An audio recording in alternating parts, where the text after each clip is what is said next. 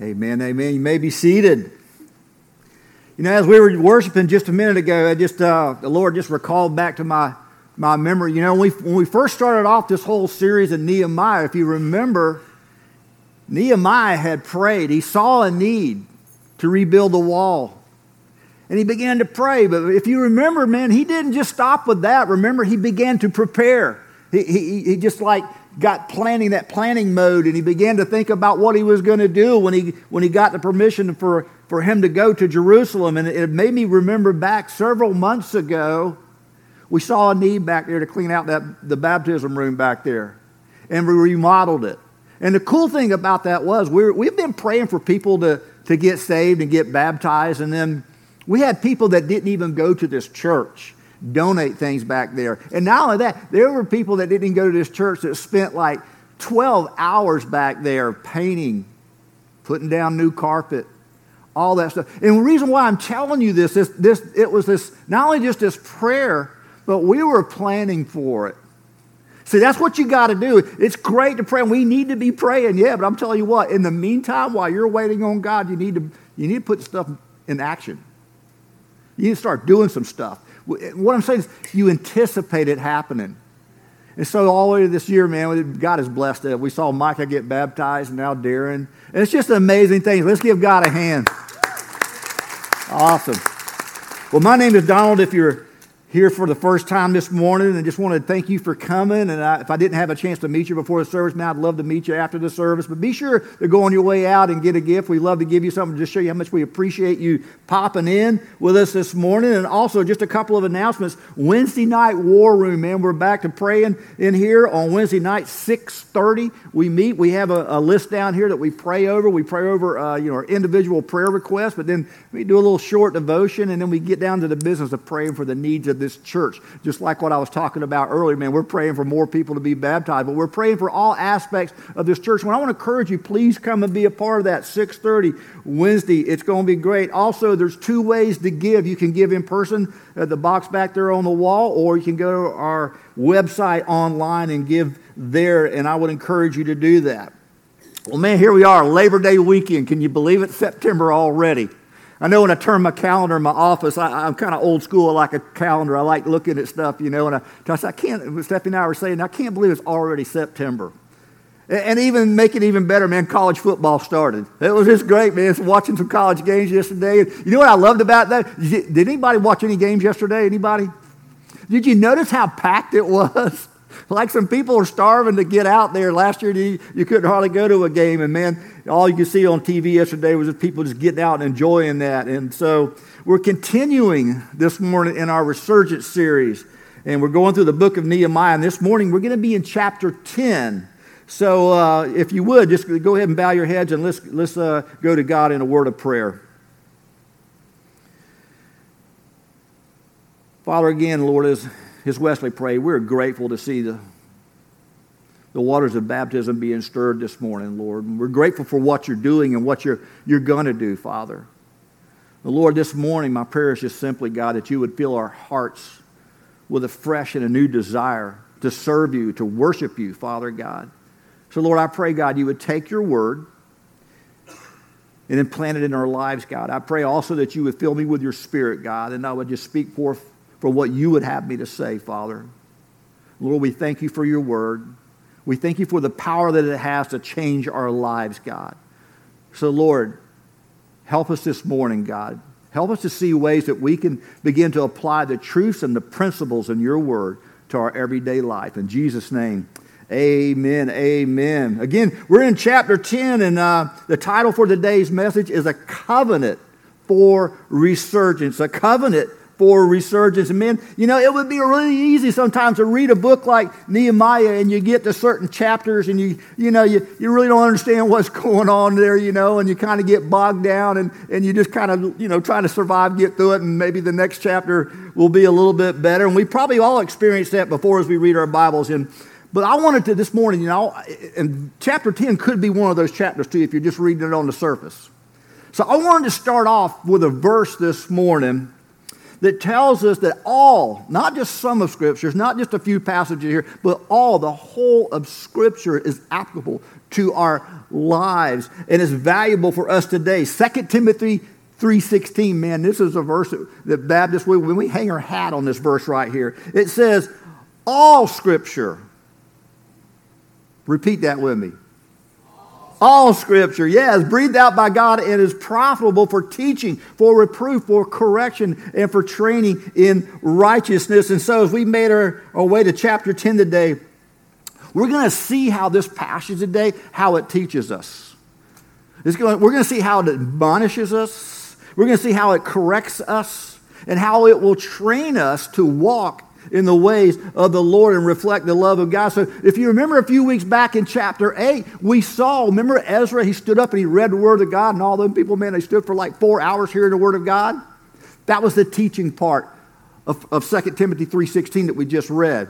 And remember chapter 9, it actually lines up with 2 Timothy 3:16 also. Because remember, they were praying and they were confessing, but so that kind of falls into the admonishment part of 2 Timothy 3:16. And so if you remember last week in chapter 9, it was the longest prayer in the Bible. It's just this long prayer of repentance. And they started off remembering what God had done for them. And God had delivered them from 400 years of bondage in Egypt. And then God had provided all the way through their journey as they meandered for 40 years through the wilderness. God had provided for every step of the way. And then their prayer that they were confessing about the sins of their father, then it turns into their own individual confessing their own sins.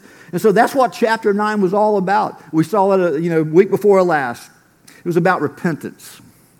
It was about a resurgence in their hearts.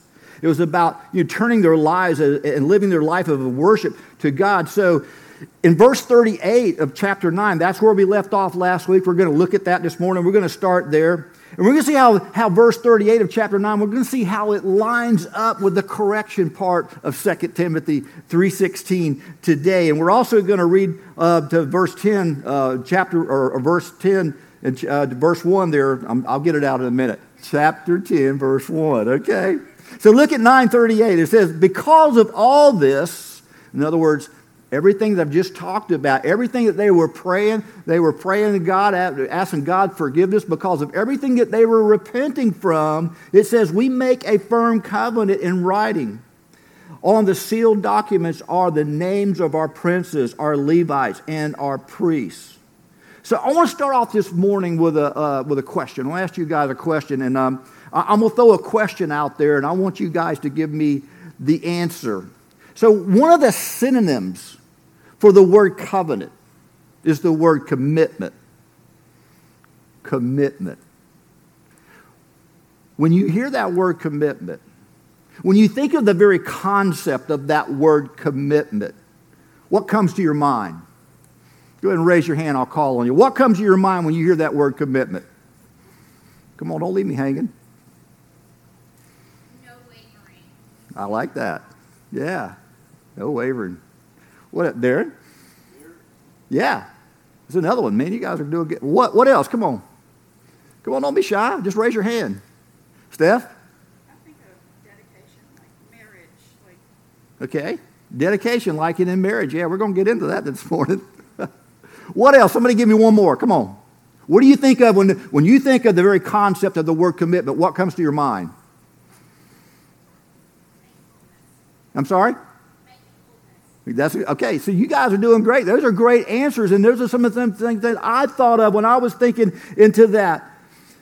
Maybe it's just me, but man, it just seems like, I don't know, these days, it seems like we now live in a time where commitment, it just doesn't carry the same meaning, the same weight as it did years ago. It just doesn't seem to have, I guess the word duty is what I'm looking for, as it once did for believers. And maybe it's just me, but I think the proof of that is all around us. I mean, just like Stephanie's talking about in marriages, just look at our marriages today in the church, even among Christians. The divorce rate is the same as the world. 1 out of every 2 people will get a divorce within the first 10 years of their marriage. That's the latest statistics. And that's astonishing.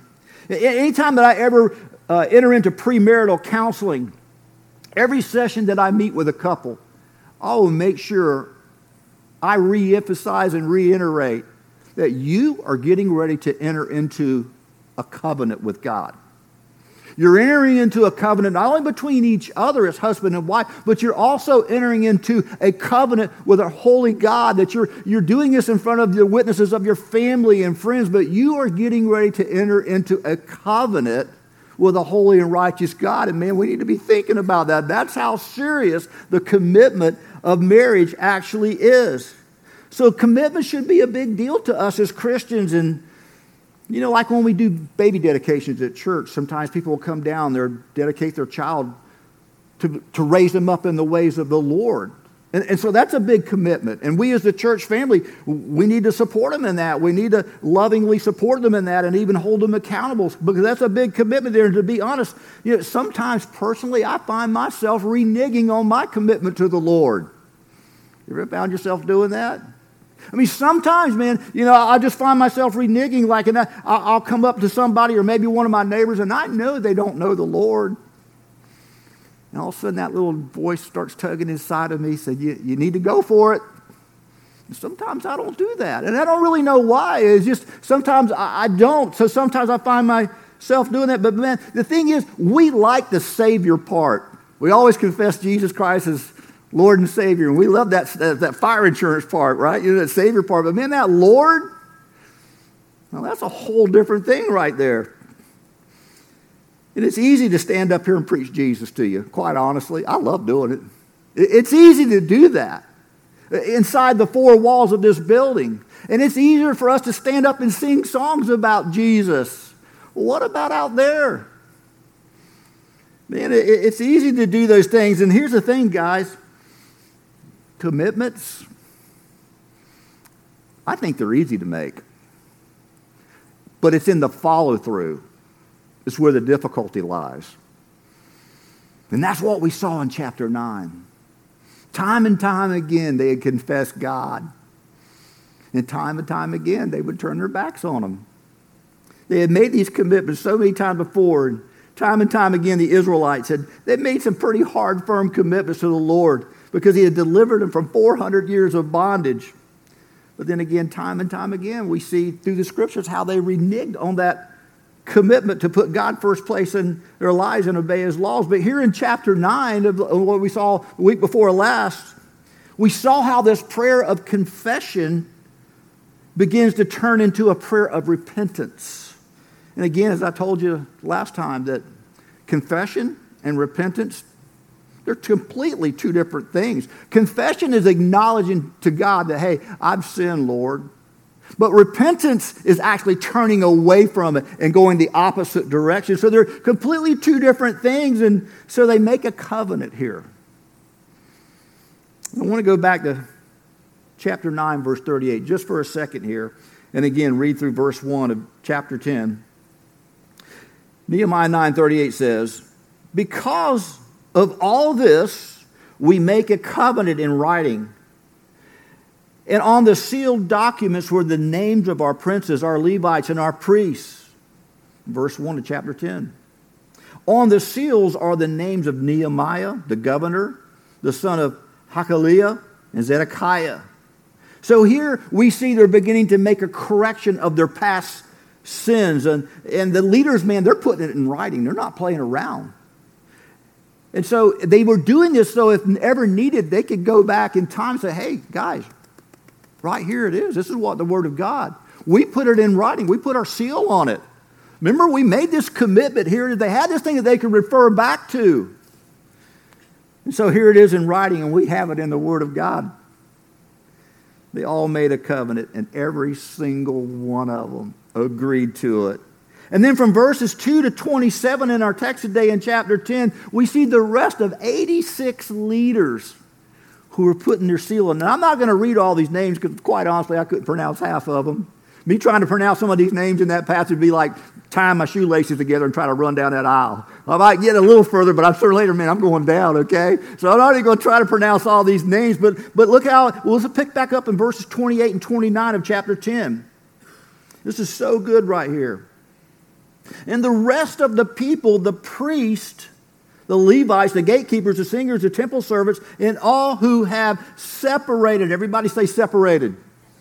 Separated themselves from the people of the lands to the law of their God.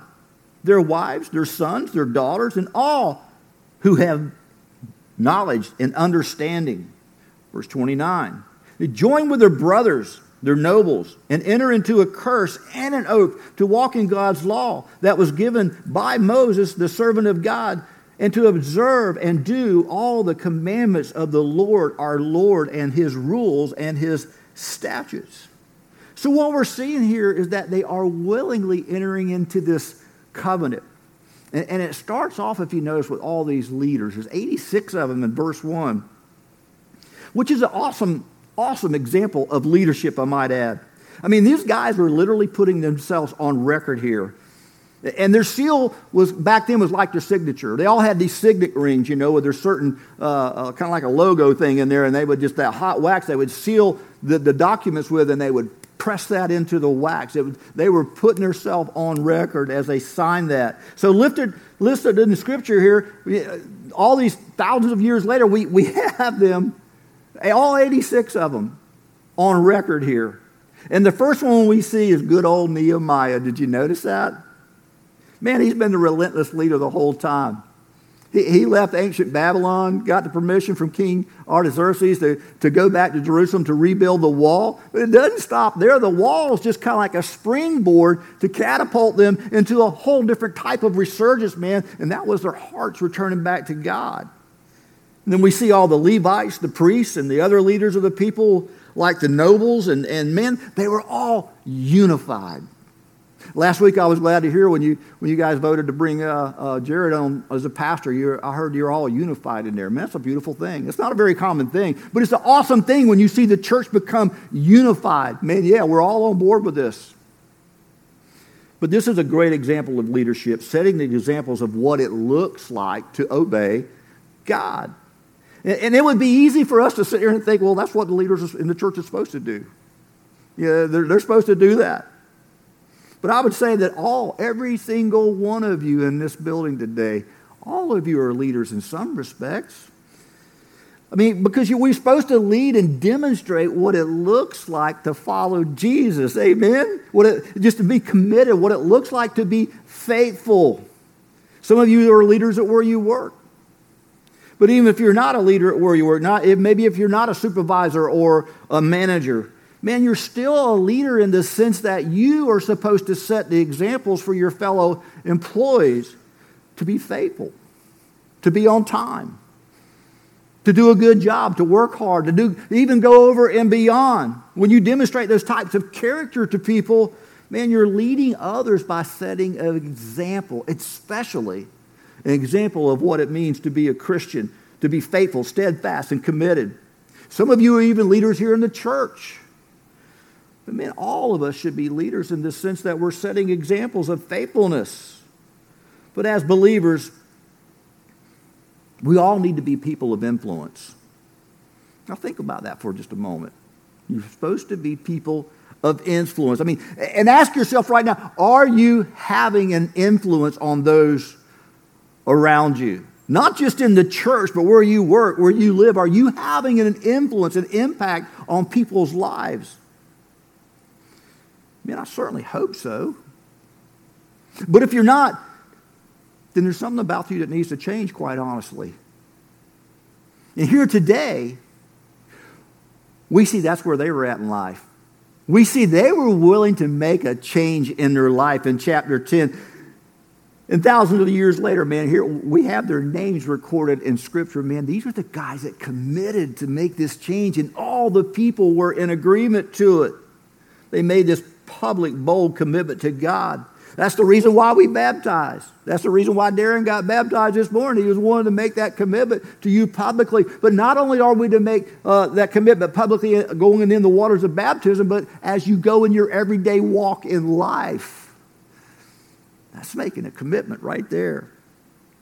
As Baptists, we don't baptize infants, but we do baby dedications. And again, that's when the parents will come down here and they'll dedicate that child to the Lord. But man, we all need to continue in our personal commitment to Jesus, and that's what we see going on here. Man, it's almost commonplace in the church today to think that it's the leader's responsibility to carry out the commitment and the work of the ministry in the church. But I want to tell you what, Ephesians 4:11 and 12 says otherwise. Let's check it out. It says, and he gave the apostles, this is Jesus giving the gifts to the church. He gave the apostles, the prophets, evangelists, the shepherds, and the teachers. Why did he do that? Verse 12 gives the answer. It says to equip the saints for the work of the ministry, for the building up of the body of Christ. So it's not just the pastors, it's not just the elders, the deacons, the small group leaders. It's not just them. And no, it's all of us. It's all of us to make that commitment to Christ and proclaim him. And here in our text today, man, we're going to see the leaders, man. They're stepping up. They're being bold in their commitment. But also, here's what I really want you to see this day. We see the people. The people are stepping up. That's what's going on in verse 28. And the rest of the people, man, they did the same thing that the leaders were doing. Let's look at verse 28. It says, the rest of the people, the priests, the Levites, the gatekeepers, the singers, the temple servants, and all who have separated themselves from the people of the lands to the law of God, their wives, their sons, their daughters, all who have knowledge and understanding. And so we see this idea of the separation from the world, and they're turning to God. They were surrounded by all these different people groups in Jerusalem at this time. I mean, these were some idolatrous people here. They were into all kinds of stuff, man. There was some sinful people who had no desire for God for whatsoever. And today, it's no different today. I mean, today we're surrounded by the same thing. We're surrounded by people who are involved in all kinds of things. You know, they're idolatrous, they're self-centered, arrogant, proud, boastful. Man, that's what's all around us, anywhere you go. But God calls us to be separated from that. He calls us to be holy, to set apart for himself. We're supposed to be set apart from drunkenness, from pornography, from pride, from arrogance, from materialism. We're supposed to be separated from all of those things. Man, we're called to look different, people. Not just on Sunday, but we're called to look different. But these people here in chapter 10, man, they were stepping up. They didn't rely on their leaders. I mean, they followed them. Absolutely, they were definitely following them. But I don't think they were depending on them. I think they were committed individually. They were stepping up. I mean, it wasn't this thing to where, well, that's the leaders. That's their job. They're supposed to let them step up. Let them go for it, right? I mean, it would be really easy to sit in a pew for 25 years and make an excuse that, well, I don't know my Bible well enough.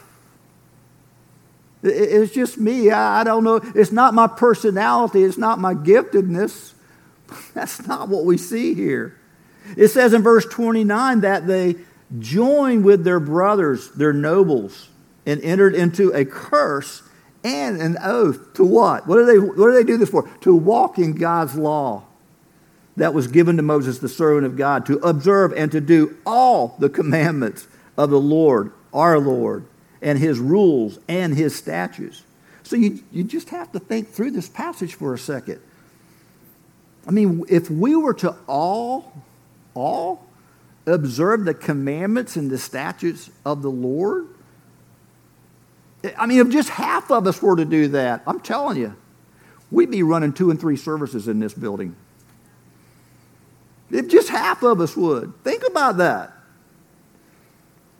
You know, and what I really mean by that is, man, if we were really to obey Jesus' command to go and tell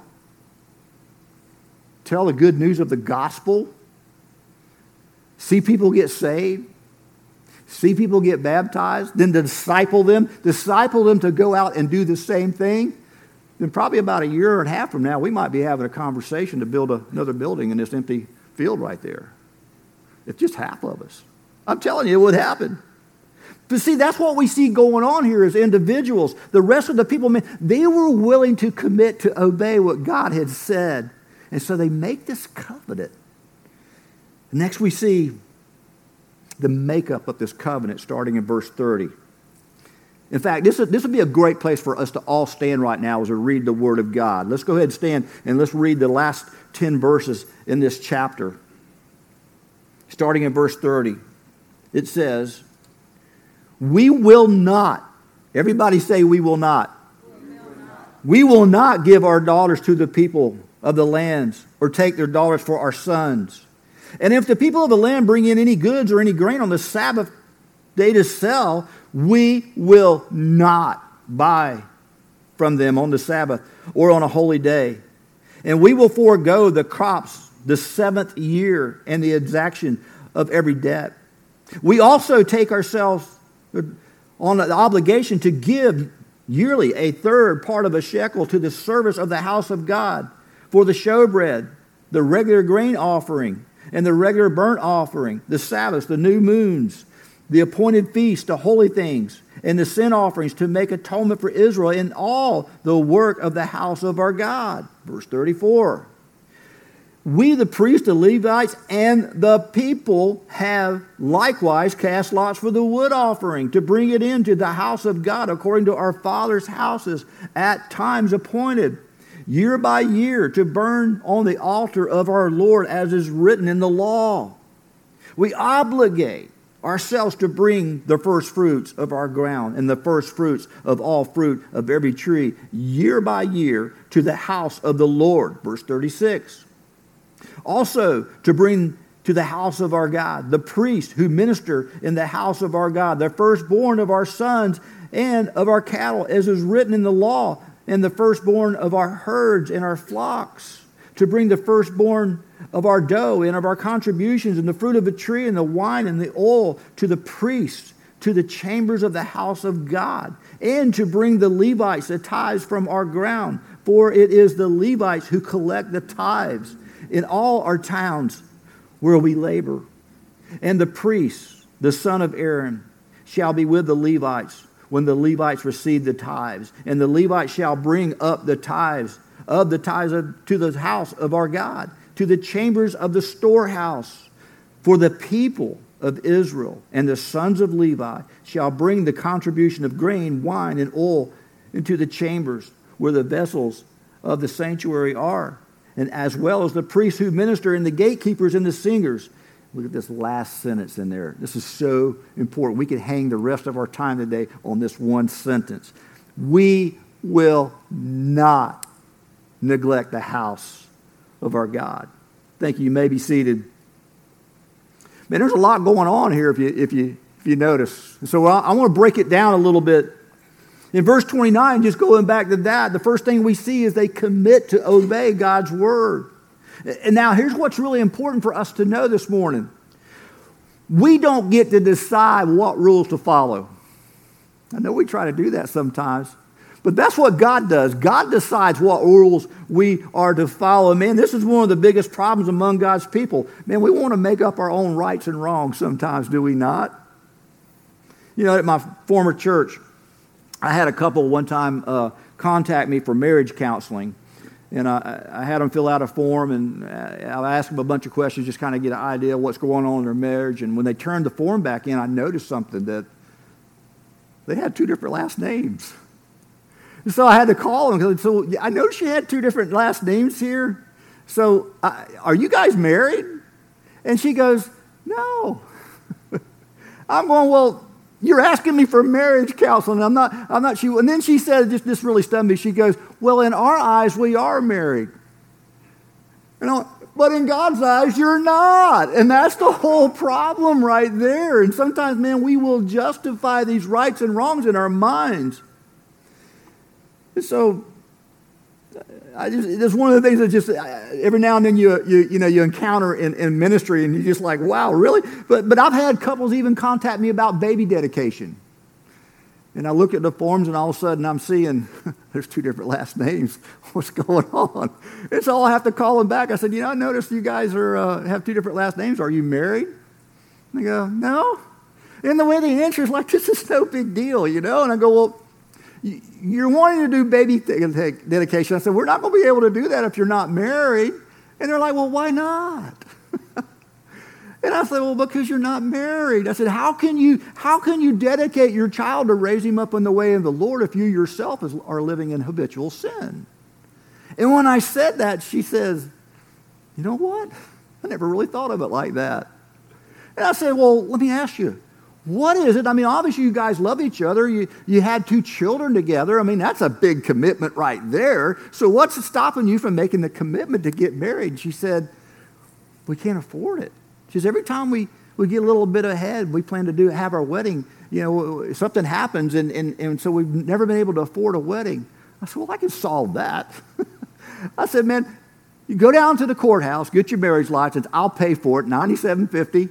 Bring that back to me, and I'll marry you right here in your office. Just get 2 witnesses, and we'll just do this thing right here. And they did. I actually ended up marrying quite a few couples by that right there. But it is just interesting that you think you can dedicate a child when you yourself are living in this attitude of habitual sin. And my point is, it's easy to fall in this trap of making things to be right in our minds. And man, we will make some stuff up just to justify the sin in our life. But it's God that decides the right from wrong. It's not us. He and He alone sets the standards. And He's given us His word so that we can live by it. It just simply boils down to a choice, guys. We're either going to obey or we're going to disobey. And that's what we see going on in our text today. Man, they're making this covenant. They are making this hard, firm commitment of what they will not do and what they will do. Based on what God had already said. That's the word. That's what it does for us, man. He allows us to, when we look into His word, when we digest His word, He allows it to take root in our life, and it becomes the authority in our life. And you guys have all heard me say this before. I don't think it'd be said enough. Your view of God will determine what you will do. Your view of God will determine what you will not do. Your view of God will determine what you say, how you act. It will determine what you allow your eyes to see on a computer screen. Your view of God will determine the quality of your marriage. So a person could actually view God in either one of 2 ways. You're either going to have a distorted view of God or you have a biblical view of God. And see, that's why I read to you right at the very beginning, 2 Timothy 3:16, that teaches that all Scripture is breathed out by God and is profitable for teaching, for reproof, for correction and training into righteousness. Because a right view of God will determine everything about you. So let's define the difference between the 2 views of God. And I want to put this on the screen this morning for you. I think this is so important.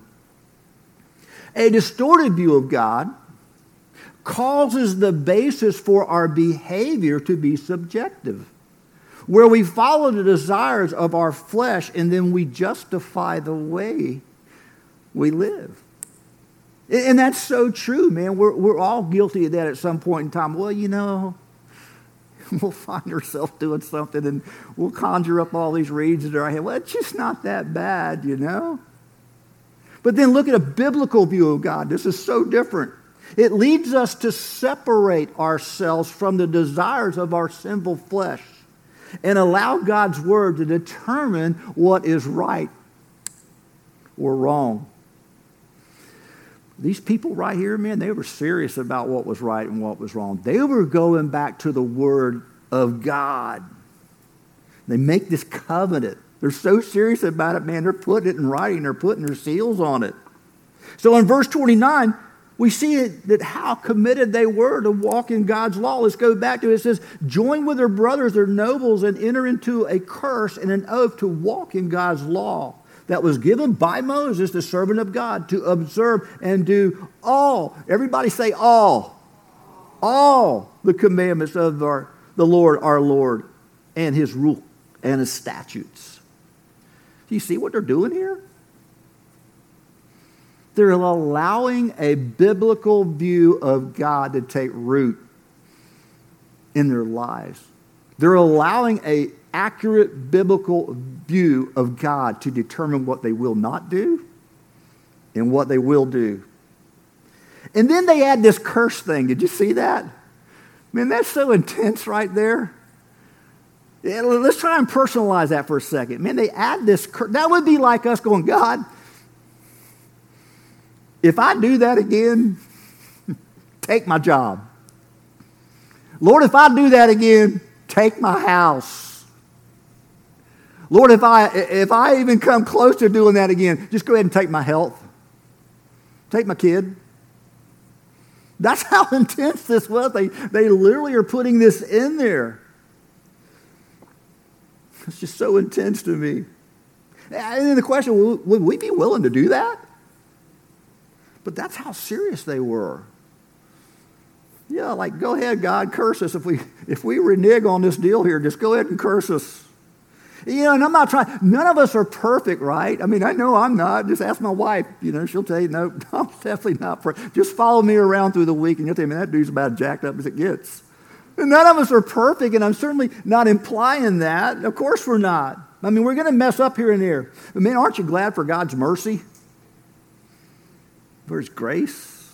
Aren't you glad for His forgiveness? Aren't you glad this morning that He allows for repentance? I know I am on a daily basis. I mean, I just thank God that He set it up like that. It doesn't mean that it's okay to sin. We don't use that as a license to sin, but we need to commit not to give in to our lusts and our prideful actions.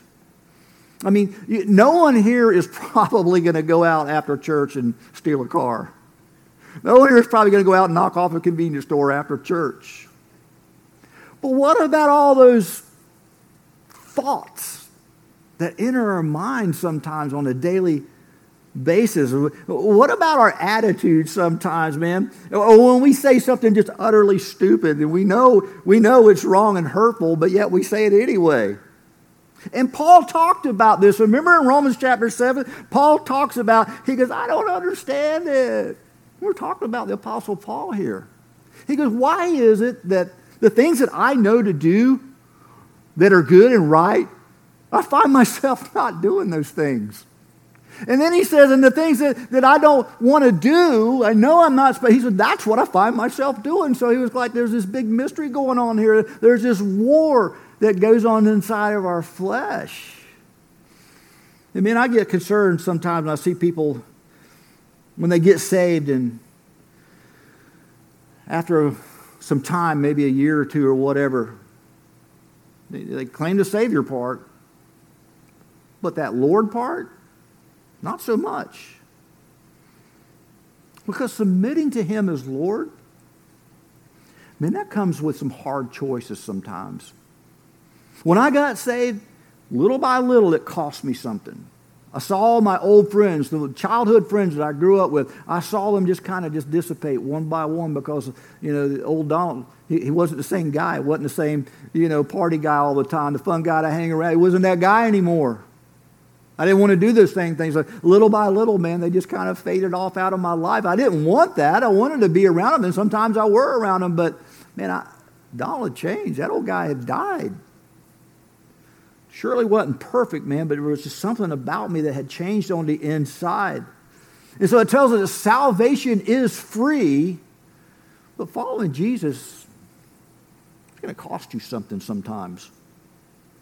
And we all need to know and be reminded that when we get saved, Jesus Christ becomes not only our Savior, but He also becomes our Lord. And He puts His Holy Spirit inside of us to guide us, to let us know, hey, man, we don't need to go there. That little still small voice that knocks on our heart's door, man, we need to pay attention for that, man. That's just one of the biggest compliments in the world, that you have the Holy Spirit trying to guide you and help you. That's what He does, man. He puts His Spirit inside of us. But the next thing we see is just how specific these people are getting ready to be in their commitment to the Lord. These people knew exactly what God's word had said. Remember back in chapter 8, remember Ezra stood up and he read the word of God, and they all stood up for like 4 hours. They stood to their feet and listened to the word of God being read. Man, they were hearing it. Some of them were hearing it for the very first time, because you got to remember, a lot of these were born in captivity in Babylon. And when they came back to Jerusalem, a lot of them probably never had even heard the word of God preached like that before. But now they begin to know what God's word says. And isn't it really interesting that sometimes you can be reading the word of God and all of a sudden, man, something just convicts you in your heart. You go, man, I'm so sorry. See, that's what's going on here. They had heard the word of God preached in chapter 8. It convicted their hearts. And if you remember what happened in chapter 9, they started to mourn and they began to pray, oh Lord. They confessed all the sins of their fathers, and they get to this place where they're confessing their sins individually. That's what the word of God did to them. And so we're not going to have time to go into a lot of detail in these next 10 verses, but I want to look at a few of these details. Look at verse 30. It says, we will not give our daughters to the people of the lands or take their daughters for our sons. See, God had told them in the past in Mosaic law, don't intermarry. And the reason why God had set that rule for them, because God wanted the Israelites, he set them aside for his own people. And this is through which the Messiah one day would come. So he wanted them to be separate from everybody else. And every time they disobeyed God and they intermarried, do you know what happened? All of a sudden they began to take on the pagan worship of those people, and they started worshiping false gods and doing all kind of crazy stuff. And not only that, but man, they were engaged in some pretty twisted stuff here and there if you read back in the Old Testament. But the same thing holds true for us today in the New Testament. It speaks of being joined together. You know, in marriage, we're not supposed to be joined with unbelievers in marriage. It's called being unequally yoked. We're not even supposed to be joined unequally yoked even in business. There's a danger in that. Look what Paul said in 2 Corinthians 6:14. He says, do not be unequally yoked with unbelievers. For what partnership has righteousness with lawlessness? Or what fellowship has light with darkness? And some of the worst situations that I'd ever personally been in marriage counseling has been because of this. An unbeliever married a believer. And the idea is, oh, well, you think you can convert them? And so many times it turns the other way around. They end up dragging the believer down. It's just some of the toughest stuff I've ever had to counsel through.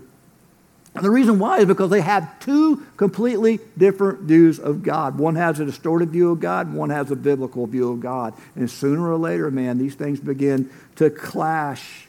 Their views on morality and right and wrong. And even when they have kids, man, there's a whole other thing there, a whole new conflict, because one wants to raise their kids this way and the other one wants to raise their kids God's way. And so there becomes this conflict.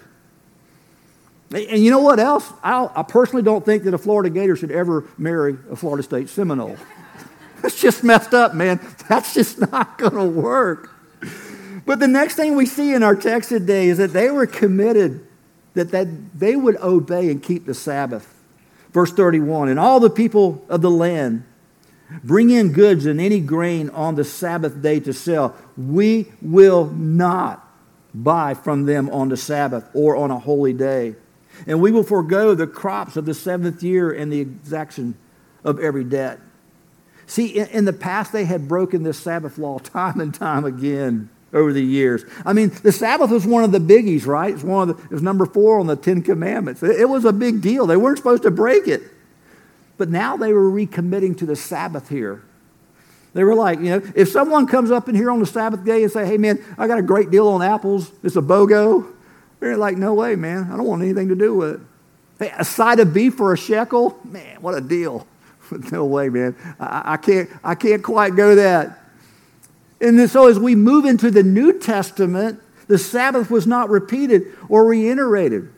A lot of people think that it was, but it wasn't. And what happened was, because when Jesus was resurrected on Sunday, Sunday became, they referred it to as the day of the Lord. So now we worship Jesus on Sunday. But the principle, my point is, the principle is still the same here. Meaning we are to set aside Sunday. We are to be faithful in that. We set aside Sunday for a day of worship and rest. Hence the proverbial Sunday nap after we eat on Sunday. I'm just going to get into that myself today. But some people will say that Sunday is now the Sabbath, but that's not true. Nowhere in the New Testament can anybody point out to where Jesus or anybody else reiterated the Sabbath in the New Testament. But Sunday is the Lord's day. But here, they had also committed to what God had also said the seventh year. God had told them, you're not planting anything on the seventh year. You go, well, that's kind of weird. How are they going to eat? See, God was doing that because he wanted on that seventh year, he did that so that the land would replenish itself with all the nutrients back in the soil. But also, for a whole entire year, he wanted his people to depend on him. That was the biggest thing about it. God was teaching them to depend on the Lord for their provisions. It also talks about every depth. Every seventh year they would forgive their debtors. And every 50th year was a year of Jubilee in which, they forgive all debt. How cool would that be? Every 50 years, man, you get to hit the reset button. No house payment, no credit card payment, no nothing, man. You're just scot-free. You don't have anything. See, that's why they were putting these practices, these not only the traditions, but, man, they were putting these laws of God back into practice. Even if you had entered into slavery or servitude, you were free from that debt. And then in their covenant talks about a bunch of other things that they were committed to and practice again. Like they gave support to the temple, which today would be the church. In verse 32. And then they would do this through the temple tax, and they would tithe and bring the first fruits of their crops and the fruit trees, verse 35 tells us. And then they would bring this as an offering to the Lord. In verse 36, they would bring their firstborn child. Now, this is not, like they're not sacrificing their child here. This is the law that God had put. And what there was is that their firstborn child, whether it was male or female, during the first month of their life, they would bring them to the priest. And they would pay 5 shekels. It was this idea of redemption, of what one day would come, that Jesus Christ would redeem us. And so they reinstitute that one. And then verse 37, they gave tithes of wine and oil. And this was all a way to provide for the temple workers, the priests, and the Levites as servants. Man, it was just a way for all of them to trust God. They now knew what God's word had said. And they willingly committed to it. And it's the same for us today, guys. It's just another form of worship to give to the work of the church, the work of the Lord. Does it not also create, when we give to the church, does it not create a dependency on God to supply? He only asks a portion. But it creates this dependency on Lord to supply our need. And so many believers struggle with giving, and here's the truth of the matter. Giving is either going to be a wall or it's going to be a bridge to believers.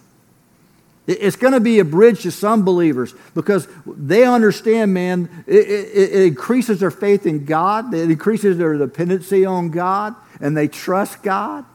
But some people, it's like a wall that you just can't get over. Man, I only make so much, and my bills are this, so I don't see how that works. It never becomes that bridge to faith to them. But you know what's interesting to me? Giving always seems to be this thing that the testimony of a giver is always, I'm blessed. You ever notice that? Every giving testimony I've ever heard, they always say, man, I give to the Lord, I don't worry about it, and I'm so blessed because of it. But you know what the testimony of the ones that never give is? I can't afford to. You just got to think through that. I'm blessed, or I can't afford to. That should motivate us right there, man. Sometimes, it's not going to make sense. So we just trust the Lord, and it just becomes that big old bridge that leads us to a greater faith and a greater relationship with God as we trust Him. And for us today, guys, as we wrap this up, we need to know what God's Word says. They had heard Ezra preached. They begin to know what God's Word says, and we need to be specific in our understanding and our application of Scripture and not vague, because they were being pinpoint specific in this covenant. And so that's the question for all of us this morning. Do you know the Word of God well enough to obey it? And don't allow yourself or put yourself in a position to where you have to be spoon-fed every Sunday. Because, see, you're accountable for what you know and what you believe. I'm not accountable for you. I'm accountable for what I say and what I preach from this book, yes. But you're accountable. One day you will stand before the Lord and you will give an account for what you did with the gospel, all the gifts and the abilities and the talent that God gave you. You will stand and give an account for that one day. And no, none of us are perfect, absolutely. But man, it is our responsibility. And do we know enough of the Word of God to obey it? I'm going to go ahead and call the worship team back up. And Wesley, if you just want to come up by yourself, that's fine. And I want to close it out with our last verse in our text today. Verse 39. It says, "For the people of Israel and the sons of Levi shall bring the contributions of grain, wine, and oil to the chambers, where the vessels of the sanctuary are, as well as the priests who minister, and the gatekeepers, and the singers." Look at those next three words. "And we will not neglect the house of our God." See, they knew exactly what God's word had said, and they were willing to make a covenant, and they were willing to put their seal on that covenant. They were willing to abide by it and not neglect the house of the God. Might we be mindful of that today? May we be thinking about that through the week. And either commit or recommit. Lord, help me to obey your word. Give me a fire and a desire for your word. God, give me understanding of your word. And would you be willing to do that this week and commit that to the Lord? Maybe you're here this morning, man, that you've never trusted Jesus Christ as your Lord and Savior. Well, I'm going to be right down here. There's nothing more I would love to do than introduce you to my Savior this morning. If you have something that I need to pray, I can pray for you. I'd be happy to do that this morning. But I want to invite you to do that and maybe take this time to ask God to help you to commit or recommit this morning.